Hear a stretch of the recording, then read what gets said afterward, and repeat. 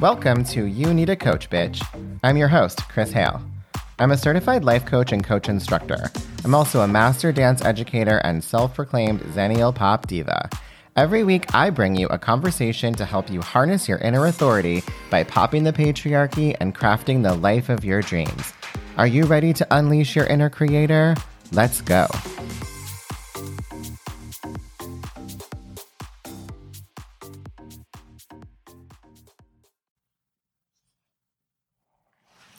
What's up, besties? Can you even that it's August?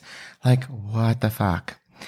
I was lying awake in bed at 4 a.m. as one does, and I was starting to get a little freaked out about the end of summer, and I realized this is just old conditioning that sort of makes these times significant. And for me, not much is actually going to change in regard to what my life looks like come September.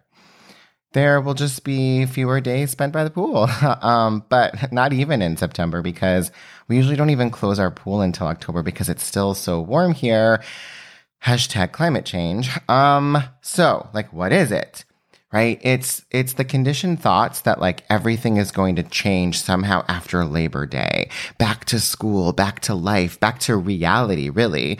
We've been so conditioned to believe that like summer is this magical time. And then, like, I think a lot of us hold on to that. Like, summer should feel like a break and summer should feel, you know, like there's less stress and less pressure. But for a lot of people, their life gets busier. Like, I think about people with kids who, like, now they have their kids all day and they are, like, looking for things to do with them. So, I don't know. All of these, like, paradigms and ideas and concepts, I think, deserve a little bit of shifting. Like, we don't have to keep them. If we don't want to, especially if they're not working for us. And me thinking about like the doom and gloom of the end of summer is not useful. Now, some things may change for you. Like if you're someone who like is actively performing, like maybe there are certain seasons and maybe the summer has been a down season for you.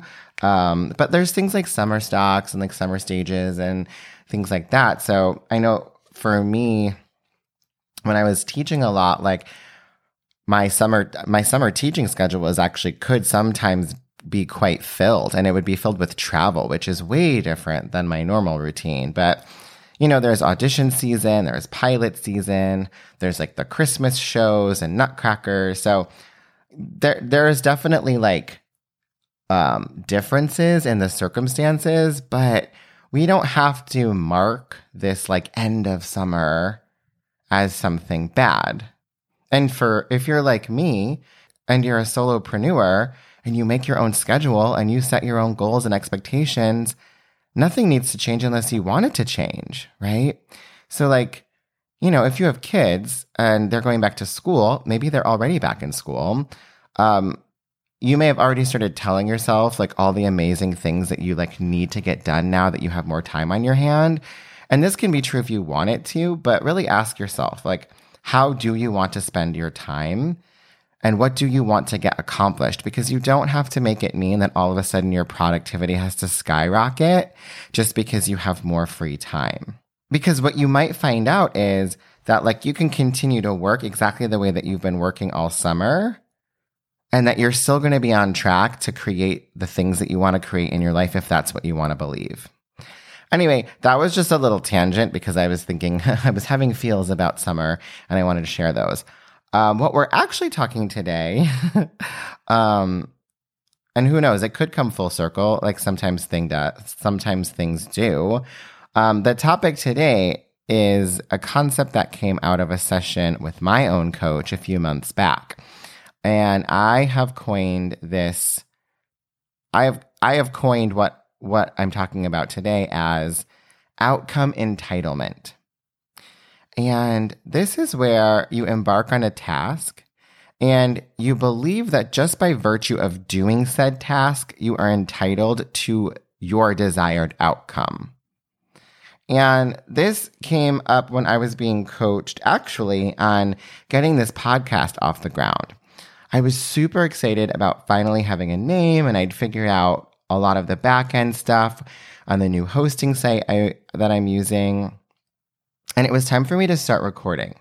And I got everything set up in my new office that I had just like fully decorated.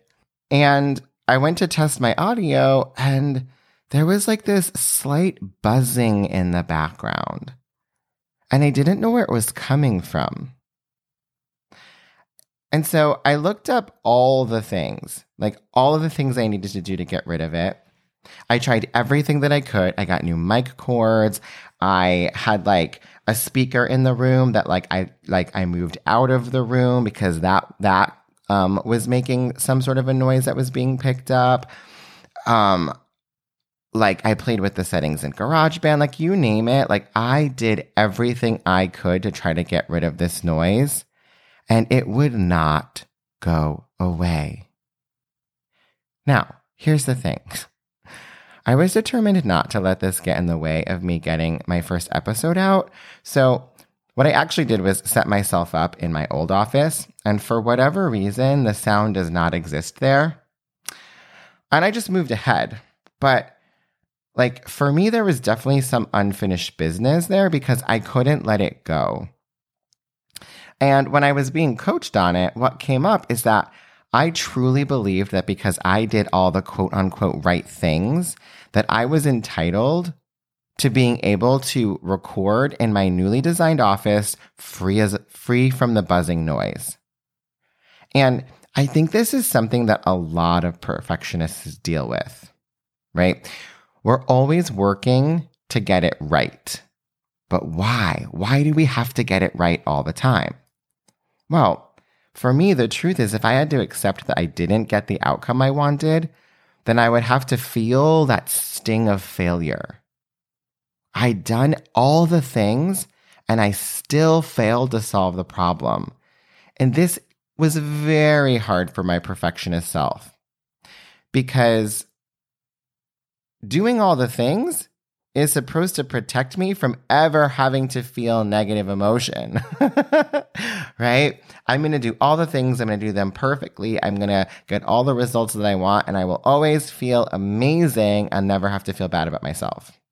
What I realized is that for me, outcome entitlement is sort of a form of indulging.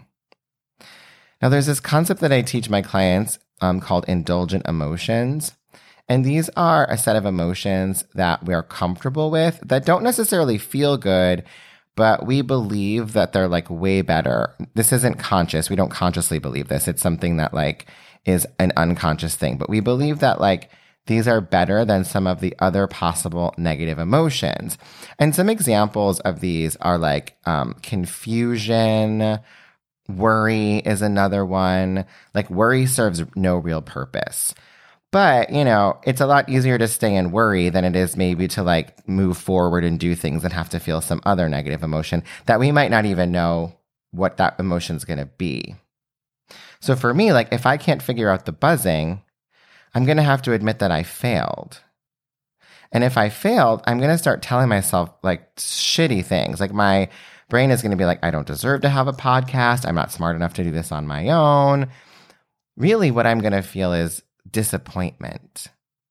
And I would really rather not feel disappointment. So what I end up opting for is kind of like a mild frustration. And that for me was kind of like in that moment, that was sort of in the indulgent emotion. Like I was just like frustrated that I couldn't like figure this out. And I like continued to obsess over the noise to try to just avoid this disappointment. And now, for some of you, if you're like a few of the clients I have that accept negative emotions as part of being human, and you are all in on the human experience, you may be having an aha moment right now. You might be like, you mean to tell me, Chris, that all I have to do is be willing to feel disappointed, and I can just like maybe skip frustration and move on with my life? And I'm here to tell you that yes, you can, right? Or whatever else, you know, it is that like you're trying to avoid feeling, right? So if worry is the indulgent emotion and really like that's just keeping you from maybe feeling the fear of taking action on something that like you're not sure about like how it's going to work out. Well, you can just like stop indulging in worry. You can stop doing the, well, what if this happens? And what if that happens? What if this happens? You can just do the damn thing and see what happens and just feel whatever there is to feel on the other side. Yes, absolutely. You can totally do that. So that alone might have just shifted something for you. But if you're anything like me and you're not even willing to like feel frustrated, which like frustrated was sort of my indulgent emotion, because for me, like, even though I know better, even though I've spent thousands of dollars on therapy and coaching and I am a coach, like, which means, of course, like I have all the answers. I should be able to just like feel frustration or feel disappointment, right? My brain for some reason thinks that I should be above negative emotion somehow. Like I should not ever have to feel bad, which is like so amazing. So what my brain has created is this workaround with frustration. So we're like 2 layers deep here, right? It's like I'm avoiding disappointment. So I'm like staying in frustration, but then I don't even really want to be with frustration. So I'm going to this whole other layer of indulgence, right? I have a thought about frustration that it's not useful, that it's not going to get me anywhere. So it's not worth paying attention to. So what I actually do while I'm operating from this outcome entitlement is I keep myself busy. I continue to troubleshoot. Even though I had a solution, I was just doing it in another room. It was working. It was fine. But that would mean that I would have to like accept defeat. And I would probably stop off at frustration first. And then eventually maybe have to get to disappointment. But who knows? Because what I was actually doing was just ignoring my feelings entirely by staying in motion.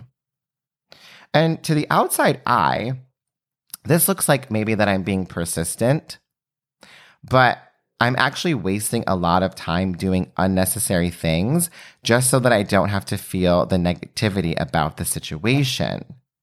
Right? What I actually end up indulging in is a sense of false control or like performative productivity. It seems like very useful to continue to spend time trying to eradicate this buzz, but in actuality, I'd already figured out that I could just do it in a different room. If I chose to, I could just move on with things.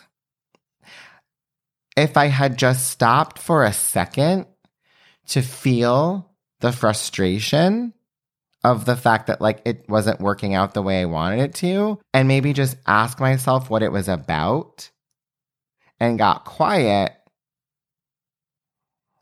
I would have seen that really I was upset because I was disappointed that despite all my effort, things were not going the way I had envisioned they would. And it's very important to be able to do this, because if I refuse to do this, I'm not teaching myself how to handle failure. And we are going to fail sometimes, right? Especially like if you're an entrepreneur, if you're doing something, anything new though, right? It doesn't matter whether you're an entrepreneur or not. Like, say maybe you're an artist and you want to start exploring like different mediums. Like, you're not going to be great at it at the beginning, Like, you're a painter, but you want to get into pottery. Like, there's going to be a learning curve. You're going to fail. You're going to like fuck up some mugs. You know what I mean?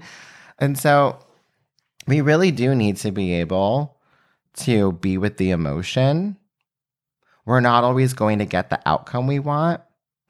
And like, we need to know when it's time to let that shit go and move on, like for real.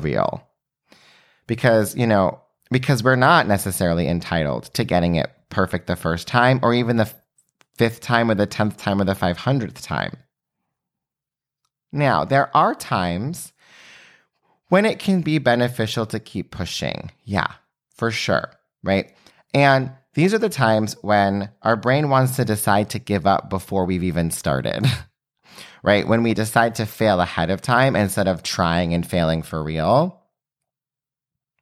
So we make up excuses and we're like, well, that's not going to work anyway, so I'm not even going to do it. Well, no, you're not trying. So yeah, this might be a space to really like sit with yourself and be like, okay, I see what I'm doing here. I'm trying to avoid negative emotion by not even showing up. But if you've like done all the things and that's not where you're at, there is a space. This is the space to be like, okay, I've done all the things. I have a solution, move on. The other interesting thing that is happening here is that I was wasting a lot of time arguing with reality. So, like, I was not guaranteed a noiseless space in my home, right? And when I was expecting that I should have that because I'd worked hard to figure it out, I'm not accepting what is. And like, again, not in a productive way because I'd already done all the troubleshooting, right? I'd done everything I could think of. And with the exception of like bringing in a professional, like to troubleshoot with me, like, which I was not going to do, I'd done everything I could, but I did end up spending a lot of time thinking about how I'd recorded my last podcast in that same room with no noise. And so I was like, well, there's no difference. There shouldn't be a difference. There shouldn't be a noise. This is me wasting time arguing with the fact that there is a noise. There is one. So while I'm spending time arguing with this, I'm not spending time on other things that are way more useful. Because for at least for that moment, like I'd found that solution, right? So this is how it all ends up being this indulgent thing, right? It's not necessarily the things that I'm doing. It's the why behind it. The why is to avoid negative emotion, right? I'm trying to avoid disappointment. And this is why it is not a useful or productive use of my time to continue to be in this outcome entitlement because it's not moving me forward. And I can't not mention the other thing that I'd been unwilling to try in my resistance to the situation. This was actually like trying software that was embedded into the hosting site that helped with mastering of the audio. Because as far as I was concerned, I shouldn't need to use it because there should not be the noise, right? It's nonsensical. Had I just tried it out, I would have seen that it does an amazing job of taking out these background and ambient noises. But this is what happens when we believe we're entitled to have things go our way in exactly the way we've imagined them. We're unwilling to see any other options. So think about this the next time that you're working on something that isn't quite going your way.